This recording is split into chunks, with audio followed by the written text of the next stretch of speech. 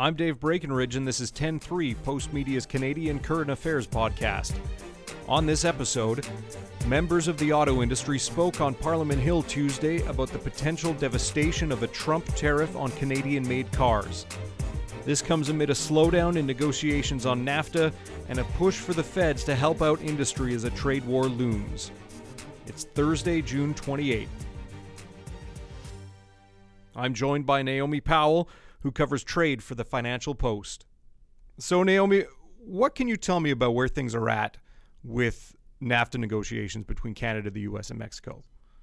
Okay, so when the NAFTA talks began back in August 2017, you'll remember the U.S. set a target to have a deal by the end of the year. That deadline passed, then a couple of other deadlines passed, and then there was sort of this mad rush in the spring to get a deal drawn up by the end of May so that the current Republican-controlled Congress could approve it ahead of the midterm elections, which are coming up in November. Mm-hmm. But as you know, that deadline has now passed as well.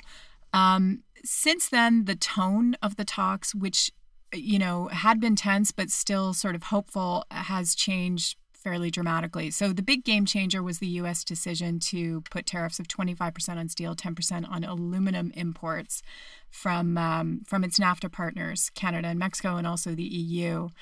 That prompted a wave of retaliatory tariffs, including from us. So Prime Minister Justin Trudeau announced $16.6 billion in retaliatory tariffs on U.S. steel, as well as this, long laundry list of other products. And I say this was a game changer and really a remarkable moment in the history of our relationship with the U.S., because it was when we sort of stopped talking about trade negotiations and talking as if, a deal would come together and started accepting that, we are on the cusp of a very real and dangerous trade war with our closest ally and our biggest trading partner. It sort of changed the channel, so to speak, and it has effectively put the NAFTA talks, as far as we know, on the shelf. So Canadians have said that they will be at every negotiating table. Chrystia Freeland has said she'd like a deal by the summer, but really things have stalled over the same fundamental issues that have been there from the beginning. So the dispute resolution process, which requires conflicts to be sorted out by an independent panel, the U.S. wants rid of that,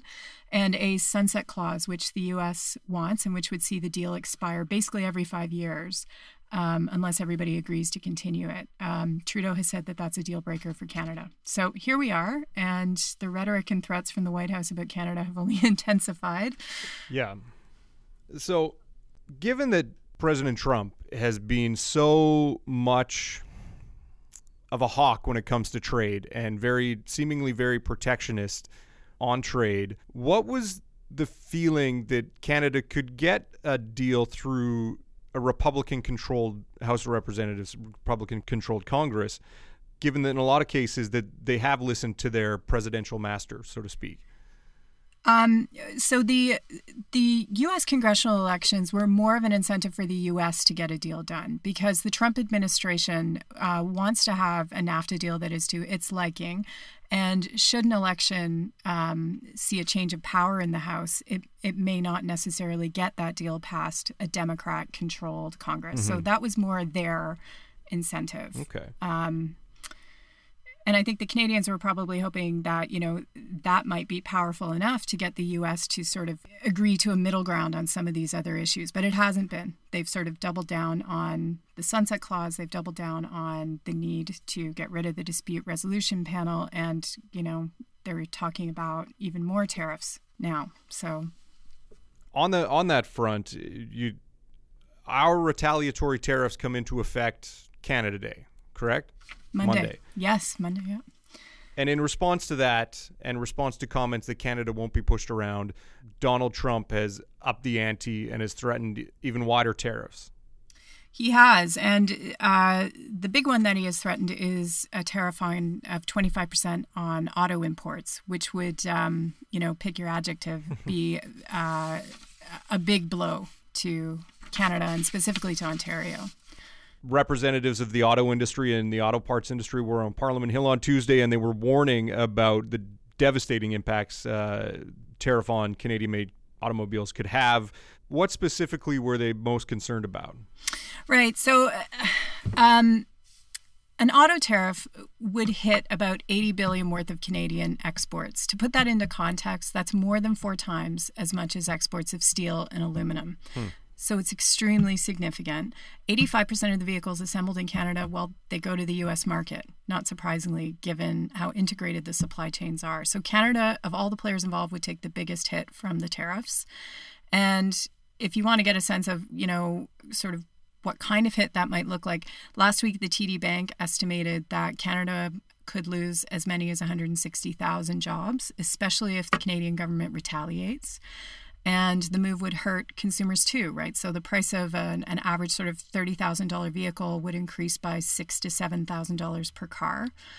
And if we want to go to the other side of the border, I mean, it would impact the U.S. auto sector as well. They could lose 195,000 American jobs. So when economists say that no one wins in a trade war, this is what they're talking about. Yeah. That tit-for-tat trade wars are dangerous for plenty of reasons, but one of the big ones is that they tend to take on this kind of destructive momentum. We started with steel and aluminum. Canada strikes back. U.S. goes for auto. Canada feels compelled to strike back. And the net result of all of that is that competition is stifled behind tariff walls. The natural flow of trade is distorted. Companies struggle to gain access to the materials they need at the cost they need, and ultimately consumers pay more. Companies go out of business. So this is sort of where we're at now. So the testimony on Tuesday in Ottawa kind of gave people an idea of the scope of what could happen. But what is it the industry is hoping that the feds will do next? So we're not really despite all the threats and the tweets and so on, the U.S. has yet to impose a tariff on auto, right? So Trump has ordered the investigation. The Commerce Secretary, Wilbur Ross, is presumably seeing that through to see if he can find a reason that autos pose a national security threat to the United States and to justify a tariff. Right now, the tariffs in place are in steel and aluminum. And in fact, that trade committee hearing that you're talking about was mainly focused on the impact of the steel and aluminum tariffs on the Canadian industry. And what they're looking for, I suppose, is support in some way from the government. And the question now is how does that support play out? The federal government has sort of indicated that it will be there to try and sort of soften the blow of these tariffs on the industry. But how it can do that is a question. Do they somehow, reimburse for the tariffs that these companies are going to have to pay to send their products into the U.S.? Would that be seen as a subsidy by the WTO? It's very complicated. So we're not really sure what the government will do, but it has sort of indicated that it's going to do something, particularly for the workers, should they be impacted. Okay. Well, there's a lot to watch for in the coming months. Naomi, thanks very much for taking the time. Oh, you're welcome. Thanks. It was a pleasure. This is Dave Breckenridge, host of 10-3, Postmedia's Canadian Current Affairs podcast. The name represents Canada's 10 provinces and 3 territories, and each episode takes a deeper look at one of the biggest stories in the country. Our show is powered by the work of journalists and newsrooms across Canada, so be sure to support your local paper. We're available wherever you get your podcasts, Apple, Google, Stitcher, and more. So be sure to subscribe and leave a review. We'd love to hear what you think. You can get me on Twitter, Breckenridge, YEG, or dbreckenridge@postmedia.com. Canada and the U.S. are major trading partners, and recent tensions between the Trump and Trudeau governments have people on both sides of the border feeling nervous. This cross-border relationship is arguably most important along the Detroit River, which serves as border between 2 auto hubs, the city of Detroit and Windsor, Ontario.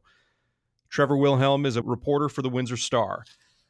So, Trevor, if you can just give listeners a bit of perspective about the relationship between those 2 cities. Sure. So Detroit-Windsor, it's been a long-standing connection, economic, cultural. Windsor. So some Windsorites are the biggest Tigers fans you'll see. Detroiters come here for the casino and wineries. But there's more than anything, there's this vitally important economic bond, whether it's the auto plants, manufacturing, and the border itself. It's just a staggering amount of commerce comes across the border every day. So that's what's making people nervous here is like what's going on with a possible trade war, how that could affect Windsor, Detroit. Now, representatives from the automotive and auto parts industries were on Parliament Hill on Tuesday warning of how devastating the impact of a tariff imposed by the Trump government on Canadian-made automobiles could be on the Canadian economy. And one word that was thrown around was Carmageddon.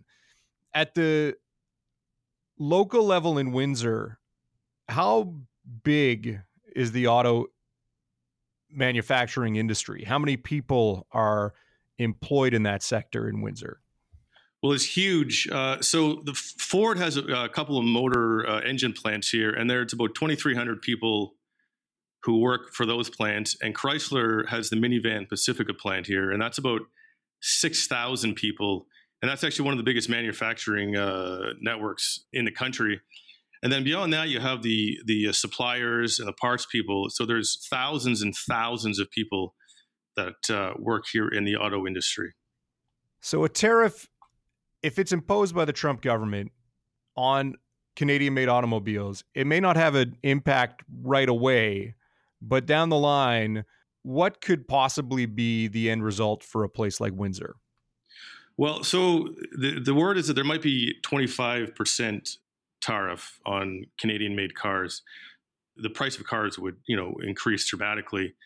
If people would stop buying them, and is it possible that a plant, if it gets bad enough, could move production to the U.S. Where it, those tariffs won't affect it so badly.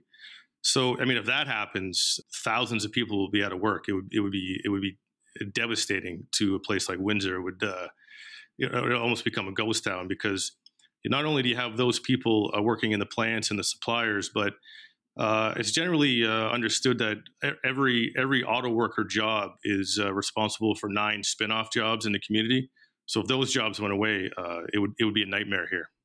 And when you're talking about Windsor and Detroit, you're not just talking about automotive jobs either, right? There's also a huge number of people from our side of the border who work in the U.S. every day. Isn't that right? That's right. It's about the same amount. 6,700 people or so from Windsor work in Metro Detroit. I think a fifth of the nurses at like Henry Ford Health Center are Canadian. There's hundreds of engineers. GM alone has 300 or 400 engineers that are Canadian. There's university profs. All kinds of people are from Canadians working in the Metro Detroit area. And when we talk about trade between the U.S. and Canada, there's another sticking point here in that our countries are looking at renegotiating our biggest trade agreement, NAFTA. And those workers that go from Windsor to Detroit, they have their visas under NAFTA, don't they? They do, yes. It's called a TN visa. So Trump doesn't only want to renegotiate. He kind of wants to tear up NAFTA, right? And slash the number of visas, crack down on labor mobility. So that's another concern here, is that those 6,700 people could suddenly, if it happens, they could, go to the border tomorrow and they're not allowed to cross. So they won't. And that's, we're talking annually hundreds and hundreds of billions of dollars in salary that comes into the Windsor area from these workers. So if that would be another a nightmare scenario. And on the other hand of that is, if people couldn't cross to Detroit to work, suddenly, there's a nurse shortage, there's an engineer shortage, that kind of thing in the Detroit area. So the stakes are big on both sides for that. Are politicians locally trying to get movement on NAFTA negotiations or movement on the tariff issue? They are, they're doing as much as they can from a lobbying point of view and being vocal about it. But, the reality is that the U.S. government doesn't seem too concerned about that. Trump's, pretty strong-headed about this. So he's, as with everything else, he'll just bear down and does what he wants to do. So, they're doing what they can, but it's only so much. With the U.S. coming up on midterm elections, is there any fear that some of these issues may get pushed to the back burner or used as campaign chips, talking points during the upcoming midterm elections? I think they will be used, to put pressure on things or as talking points. One good thing is that it's generally thought that nothing is going to happen on this until until after the November midterms. So if any of this stuff does go down, it won't be until 2019. So there is some breathing room until then, but in the meantime, it's expected a lot of pressure will be put on this. It's a political talking point, so it'll be in the headlines for sure. All right, excellent. Well, Trevor, thanks very much for taking the time. Thank you.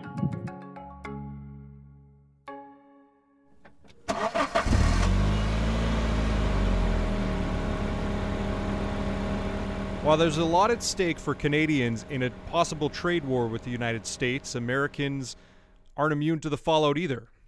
Phoebe Wall-Howard is a business writer with the Detroit Free Press. So, Phoebe, what's the latest on this issue from that side of the Detroit River? Well, information broke this morning, June 27th, that the entire auto industry, and that is both domestic, based in Detroit, and international with offices here, are very, very concerned and have issued additional requests to the Commerce Department, submitting more paperwork, pleading with the administration to reconsider additional tariffs. There is tremendous concern and new reports about the potential impact on jobs, significant impact on jobs. Mm-hmm. And the concern is, and the terminology that's been used, is a revisit on the Great Recession in terms of job impact. That's severe. Wow. What's particularly interesting is two Republicans, and that is lawmakers of the same party of the U.S. president, have actually proposed legislation asking to prohibit the president from this action without congressional support. So there is a bipartisan push urging the President of the United States to reconsider this strategy. So that would seem to underlie the idea that this is a hugely important issue, not just for Canadians who would feel a huge sting if the president went through with a 25% tariff on Canadian-made cars, but it's a big deal for Americans, American businesses, and American workers. Well, and on the U.S. side of the border, it's a big deal for Americans. But in addition, keep in mind the economic impact Canadians have in the United States. So the U.S. is looking at this as a potential challenge in terms of the U.S. economy. But if Canadians are impacted, we are talking about tourism and sports and retail impact, millions and millions and millions of dollars that Canadians infuse in the U.S. economy. So this is a cross-border potential impact, and that's why more than 200 chambers of commerce in the United States are begging with the administration. So the people who are charged with watching money move around are very concerned. And again, it is bipartisan, and as of this morning, discussion is led by the party that the U.S. president shares. This is not a political conflict. It is a bipartisan push with concern. Mm-hmm. Now, looking at the issue locally in Detroit, what does that relationship between Detroit and Windsor mean to the economy of the city of Detroit? Detroit and Windsor have a unique relationship because obviously Windsor refers to itself exclusively as South Detroit, which comes as a surprise to a lot of Americans. They had no idea. A lot of Windsor residents view themselves as suburban Detroiters. They come across, we've got college kids who come across, but what's perhaps one of the most important issues is incredibly the U.S. healthcare system in Detroit is wildly dependent on Canadian nurses. So thousands of nurses provide care to Americans crossing the border. You have people coming to college, going to work, working as engineers for the Detroit 3. You have people crossing the U.S.-Canadian border from Windsor going to work every day. And that is what we call the long tail of the auto industry and other industries as well. It's a very tight-knit relationship between Windsor and Detroit. Detroiters and Americans do not view Canadians as a foreign country. It's very much viewed as a sister nation. Okay. Well, Phoebe, I really appreciate you taking the time to talk to me today. Thank you so much. Here's what else is happening this week. A jury has acquitted a Hamilton man of murder in the shooting death of an unarmed Indigenous man. Peter Cahill, a former Army reservist, had maintained that he thought John Stiers was armed with a gun, and so he shot him in self-defense after Stiers had broken into his truck. And a report to BC's Attorney General is calling for sweeping reforms to stop rampant money laundering at that province's casinos. Called Dirty Money, the report suggests a government that turned a blind eye to organized crime groups using gaming establishments to launder cash. 10-3 is produced by Carson Jarama and Carrie Ann Sproul. I'm Dave Breckenridge. Thanks for listening.